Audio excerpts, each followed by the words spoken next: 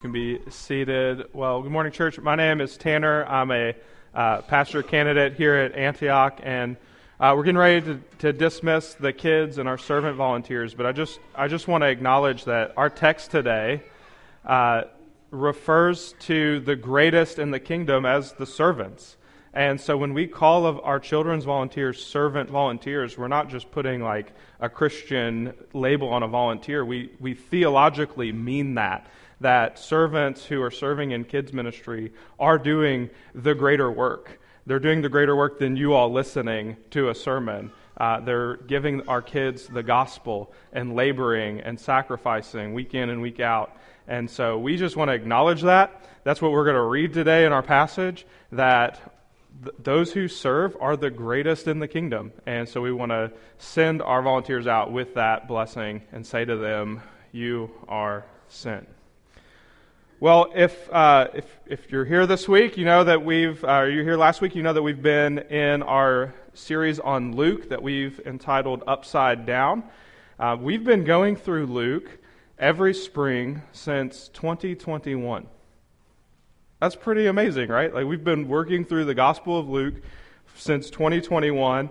At this point, it's tradition, so I don't know what we're going to do next spring, but we'll figure it out.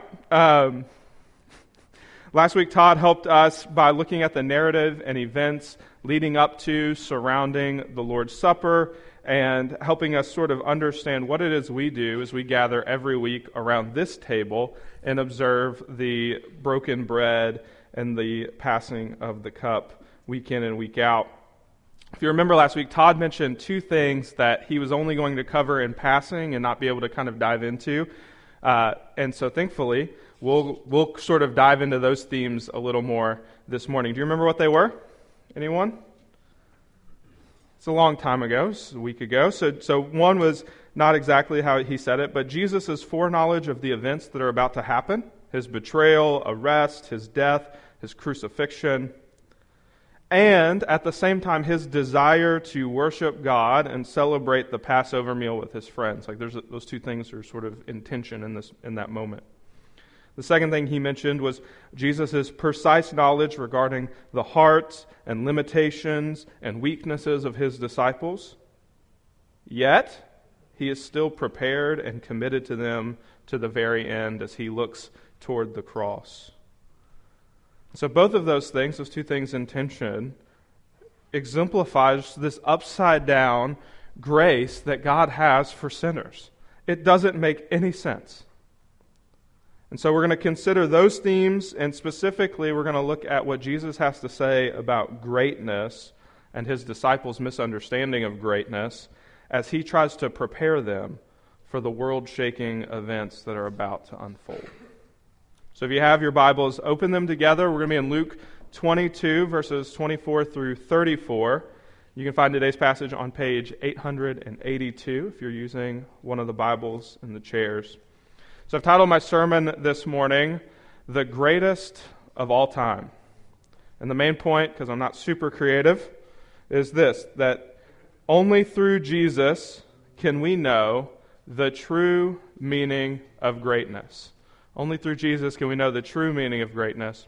So by implication, that means that all other forms of greatness that aren't known in Jesus are false or counterfeit. It's not a contested issue. Greatness has been once and for all defined and definitively established and won by Jesus Christ through his sacrificial death on the cross. He is the greatest of all time. And that's the sermon. It's essentially what we're going to learn today. But we're going to help us sort of unpack that. We'll look at these 2 points in the outline. That greatness is not up for debate, and that true greatness is dependent on the one who is truly great. So with that said, if you are physically able, I ask you to stand in honor for the reading of God's Word. If you're unable or uncomfortable standing, we just ask that you take a posture of reverence in your heart. Again, today's passage, Luke 22, 24 through 34. Church, hear the word of the Lord. And a dispute arose among them as to which of them was to be regarded as the greatest. And he said to them, The kings of the Gentiles exercise lordship over them, And those in authority are called benefactors, but not so with you. Rather, let the greatest among you become as the youngest, and the leader as one who serves.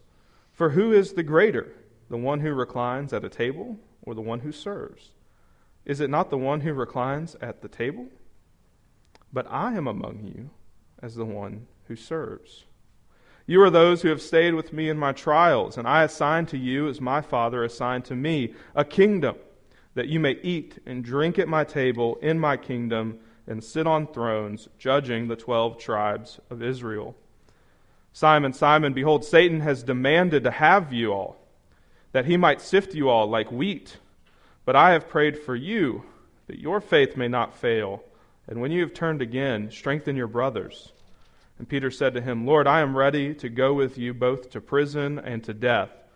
And Jesus said, I tell you, Peter, the rooster will not crow this day until you deny me 3 times. Deny 3 times that you know me.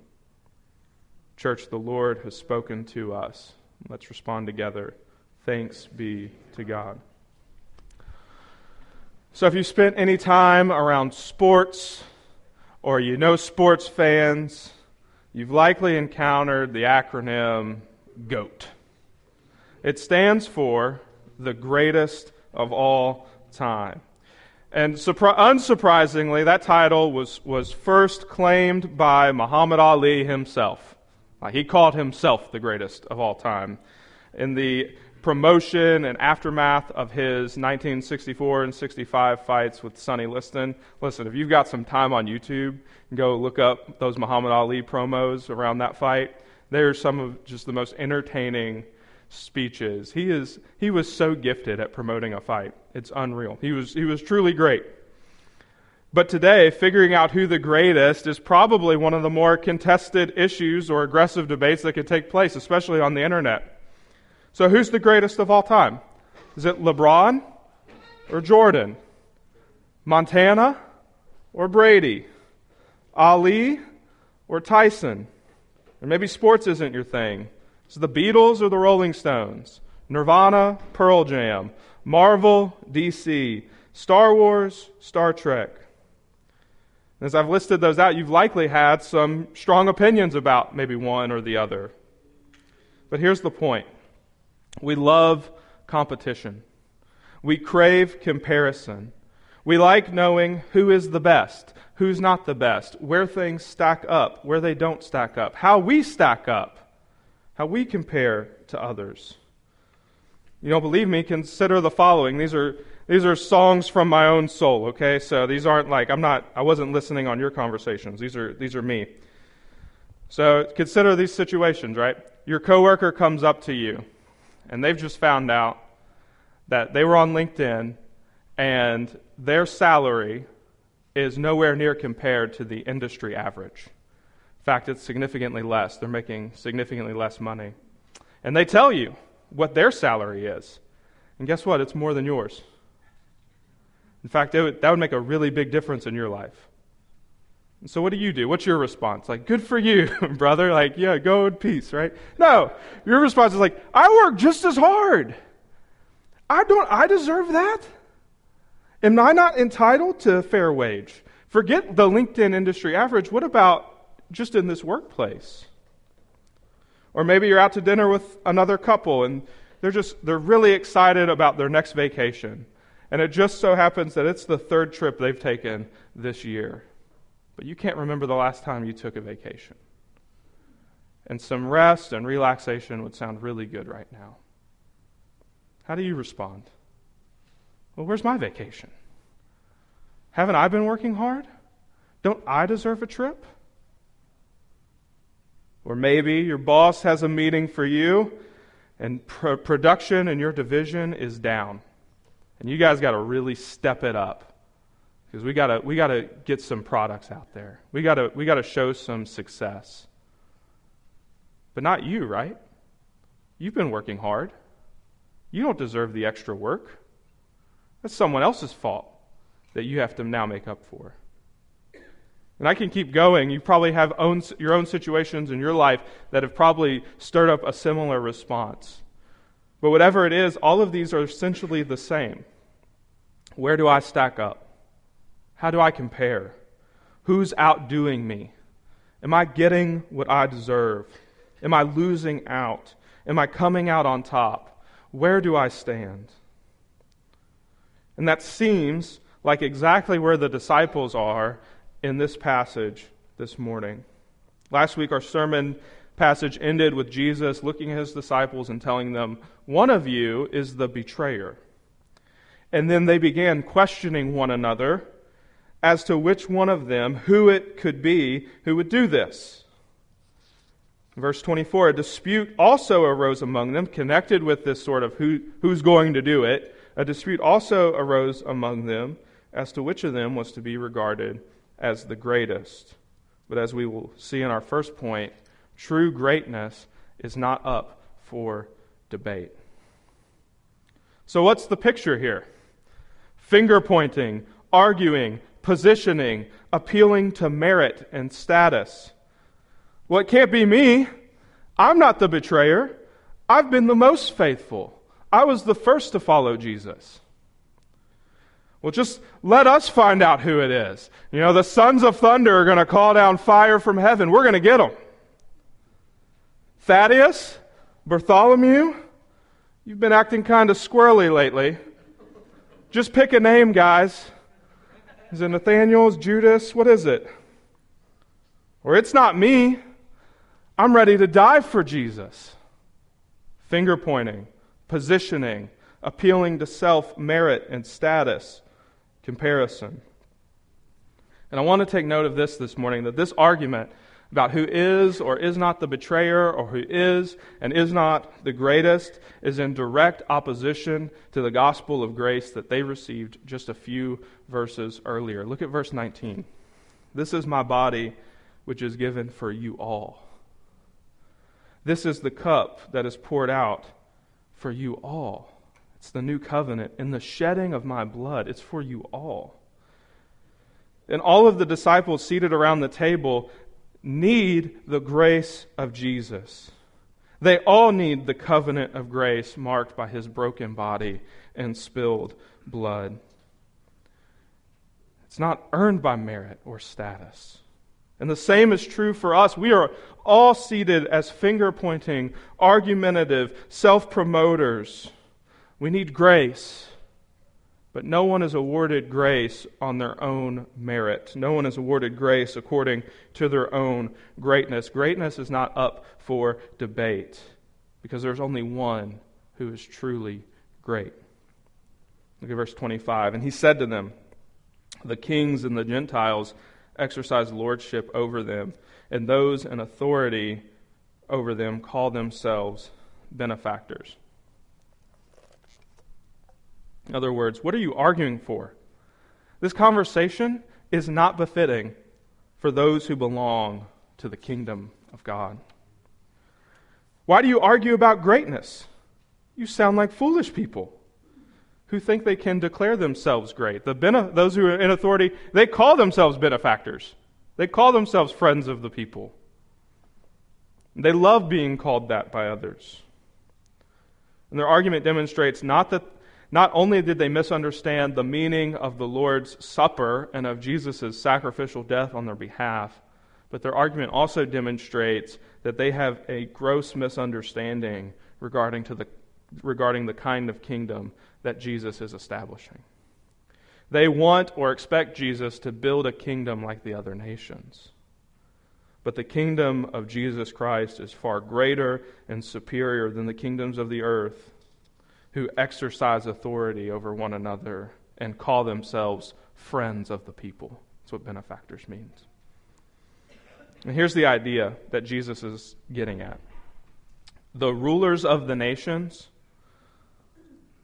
are only just pretending. They might appear to have the 3 P's, power, position, possessions, but those are only borrowed goods. Those who claim for themselves and call themselves great are only deceiving themselves. Why? Why do we say this? Because these things, power, position, possessions, whatever it is, they only belong to the Lord Jesus Christ, to do with what he wills. Romans 11:36, for from him and through him and to him are all things. Consider these verses. We'll put it on the screen. But power and position, just because we're looking at it. For there is no authority except from God, and those that exist have been instituted by God. He changes times and seasons. He removes kings. He sets up kings. And Jesus answered Pilate, you would have no authority over me unless it had been given you from above. Possessions. John answered, a person cannot receive even one thing unless it's given to him from heaven. Every good and perfect gift is from above, coming down from the Father of lights. What do you have that you did not receive? If then you received it, why do you boast as if you had not received it? And here's the point. It's from Jude, from the book of Jude, verse 27, 21. To God alone, our Savior, Jesus Christ, belongs all glory, majesty, dominion, authority, before all time, now and forever. Amen. It's all His. And to conduct yourself, disciples, people who argue about greatness and positions, to conduct yourself as if that's not true, as if Jesus is not seated on His throne in majesty, as if He's not made you a child of a kingdom and friend of God through His sacrificial death. To live as if that's not true is foolish. And it's to get in silly dinner arguments about who's better than one another. It's to play a pretend game like the kings of the nations. And that is a very, very, very dangerous game to play.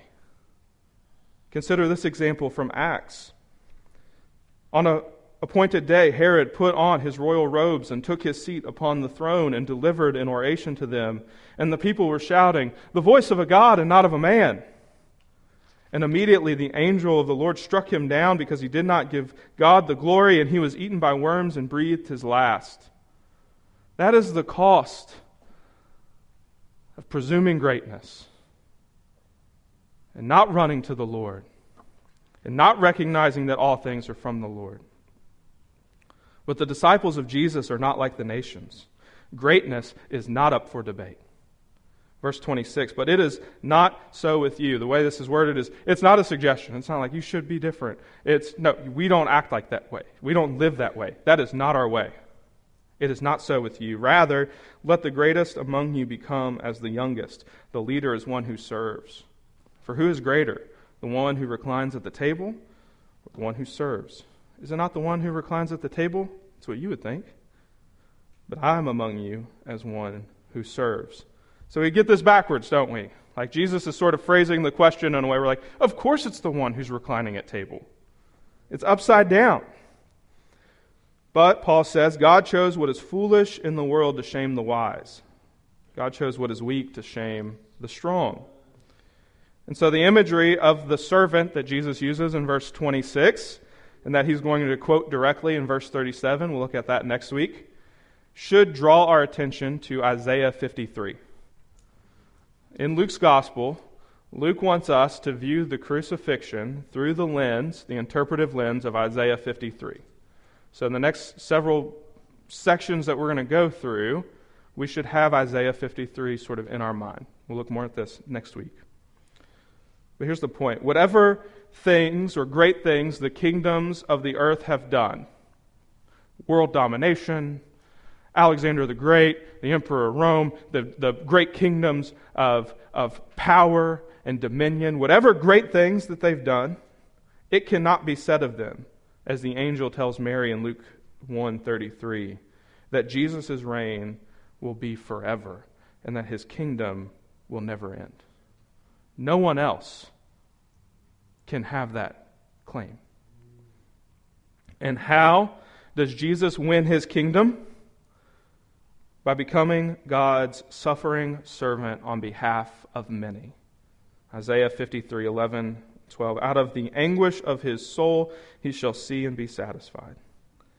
By His knowledge shall the righteous one, my servant, make many to be accounted righteous, and He shall bear their iniquities. Therefore I will divide him a portion with the many.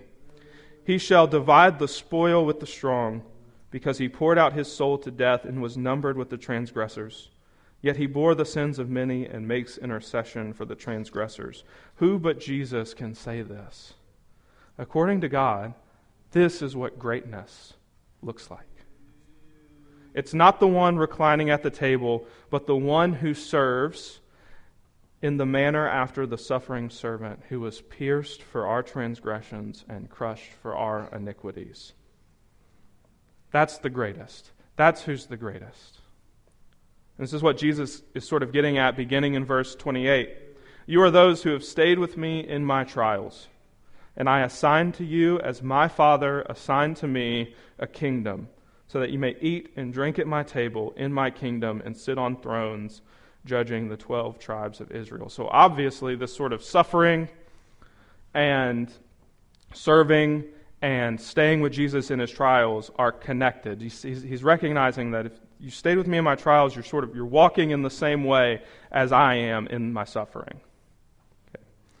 You need to see that connection.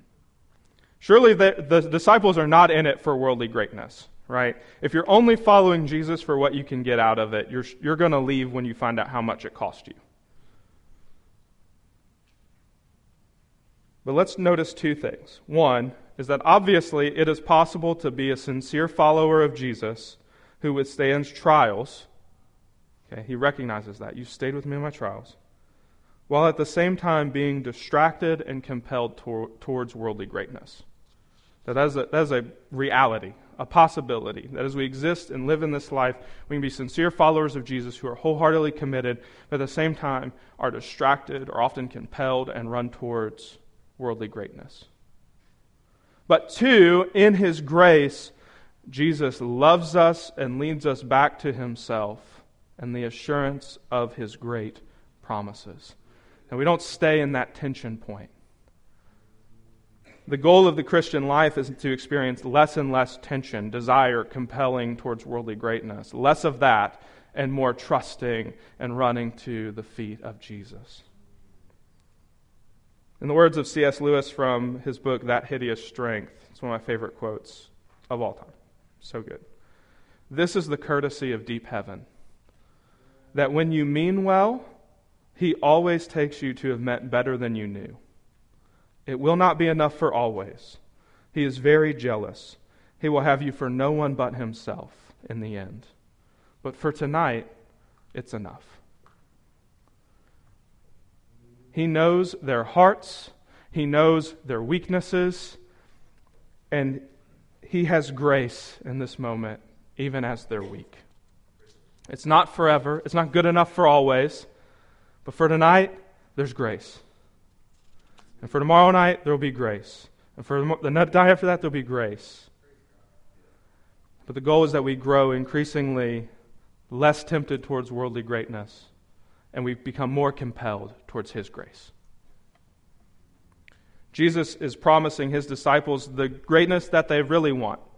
I've said it once, said 100 times, right? The greatest they really want is eating and drinking around his table. That is the end of our life for eternity. Eating and drinking around his table. Communion with the King. Real authority, real power, not borrowed, not derivative, real authority, real power from Jesus to sit on thrones and judge the nations. But the greatness is not up for debate. It's not up for grabs. They can't go running after it. Look at Jesus' words in 29. It's a kingdom that's been assigned. Not like your school homework, right? Like, we'd really like for you to get this done. Not like that. It's been assigned. It's been established or granted or covenanted to them.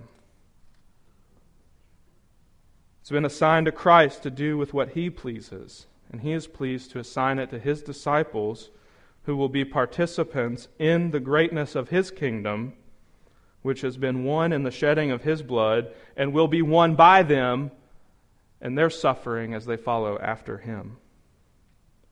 Unless you think Jesus is only talking about those 12 guys sitting around the table, consider Paul's words in 1 Corinthians. When one of you has a grievance against another, does he dare go to law before the unrighteous instead of the saints? Or do you not know that the saints will judge the world? And if the world is to be judged by you, are you so incompetent as to try trivial cases? Do you not know that we are to judge angels? How much more then matters pertaining to this life? In other words, why do we insist on arguing over trivial matters of worldly greatness when there is only one who is truly great, and he has assigned to his people a kingdom and a power and a rule? And so we don't compete with one another for positions of greatness. That's not the Christian life. Rather, we outdo one another by showing honor and respect. No, you get the higher table. You get the higher status. No, not me. You take it. Well, I don't deserve it. You take it. We outdo one another in showing honor and respect. We don't appeal or throw ourselves at the feet or mercy of supposedly great men or women. We are servants of Christ and not pleasers of men. We don't trust in the greatness of worldly authority. There is only one who is great, and all other forms of greatness that are claimed for themselves are counterfeit. True greatness is not up for debate. But if Christ's disciples are going to follow after him, if we are going to follow after him, then we need to know something else.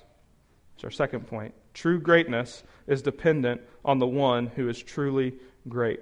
Verse 31. Simon, Simon, behold, Satan demanded to have you all, it's plural, you all, that he might sift you all like wheat. But I have prayed for you, that your faith may not fail. And when you have turned again, strengthen your brothers. So 2 things we need to look at. Notice that Satan demands. He thinks that he has the right to demand of God whatever he wants.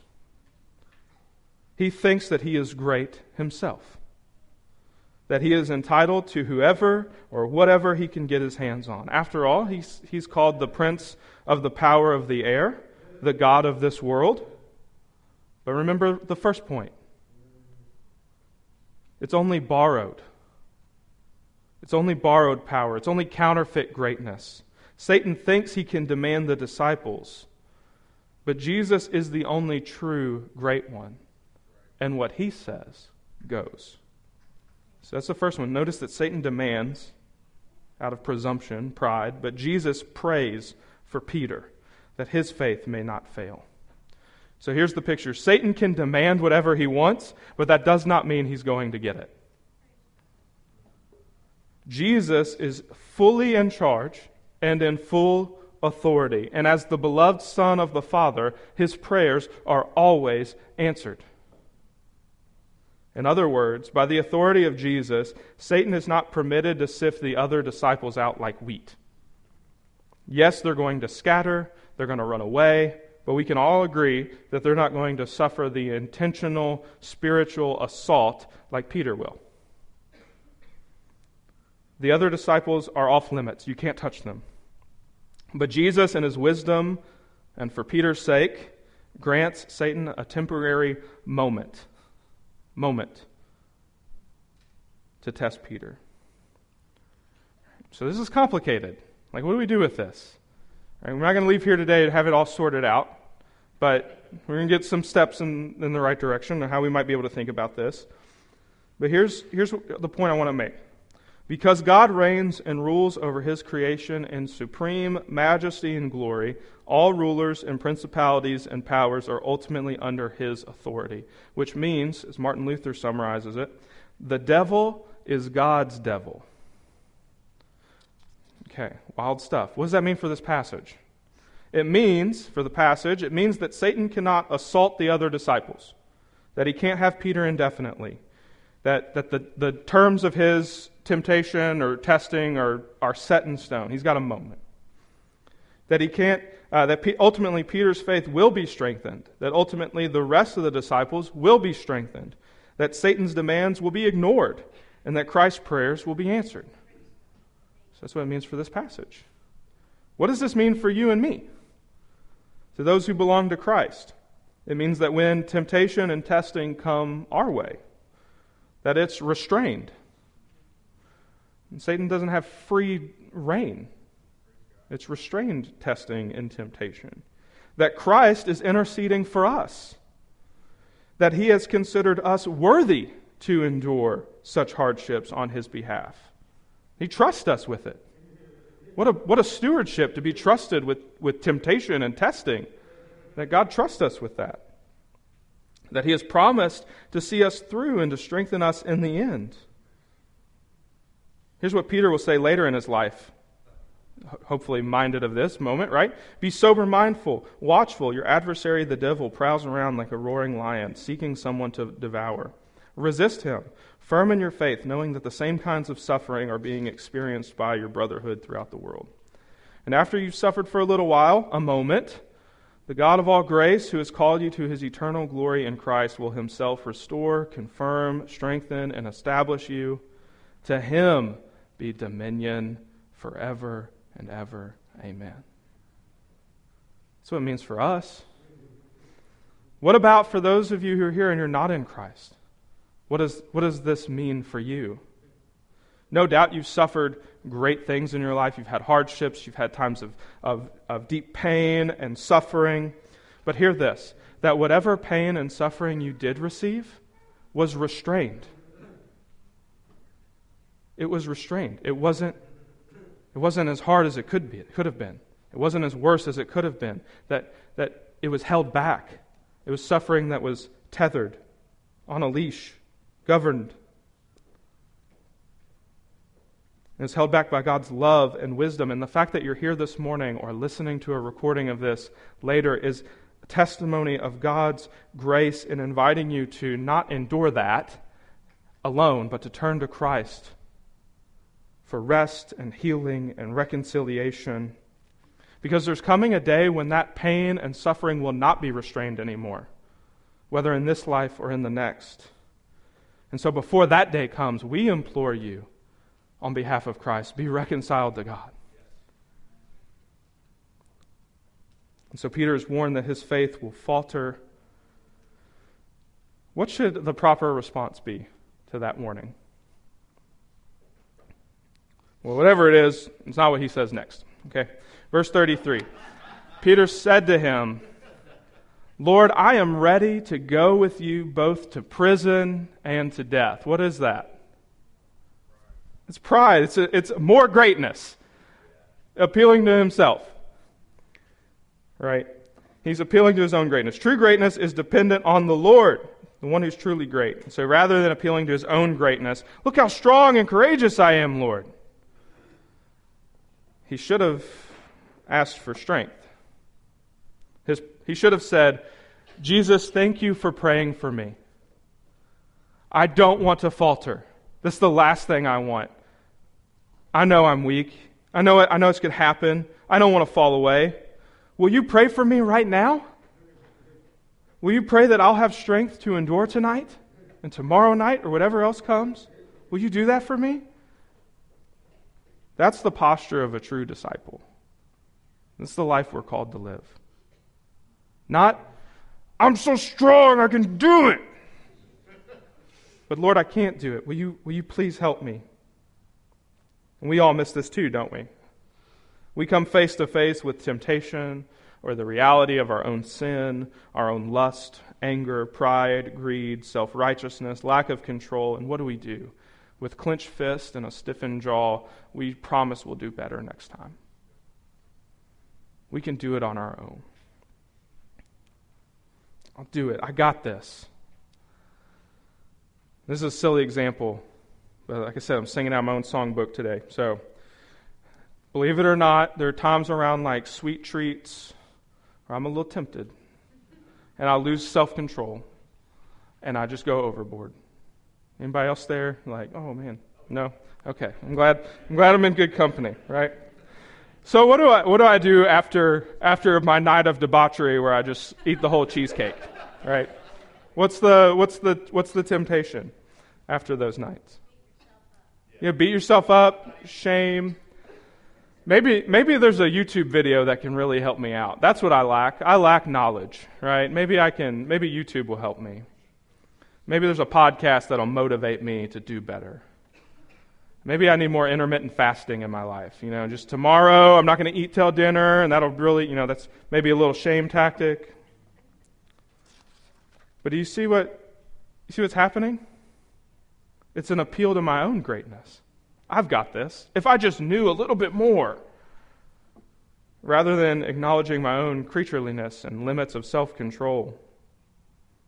I appeal to my own ability. You don't have to do that with silly things like food and not eating right?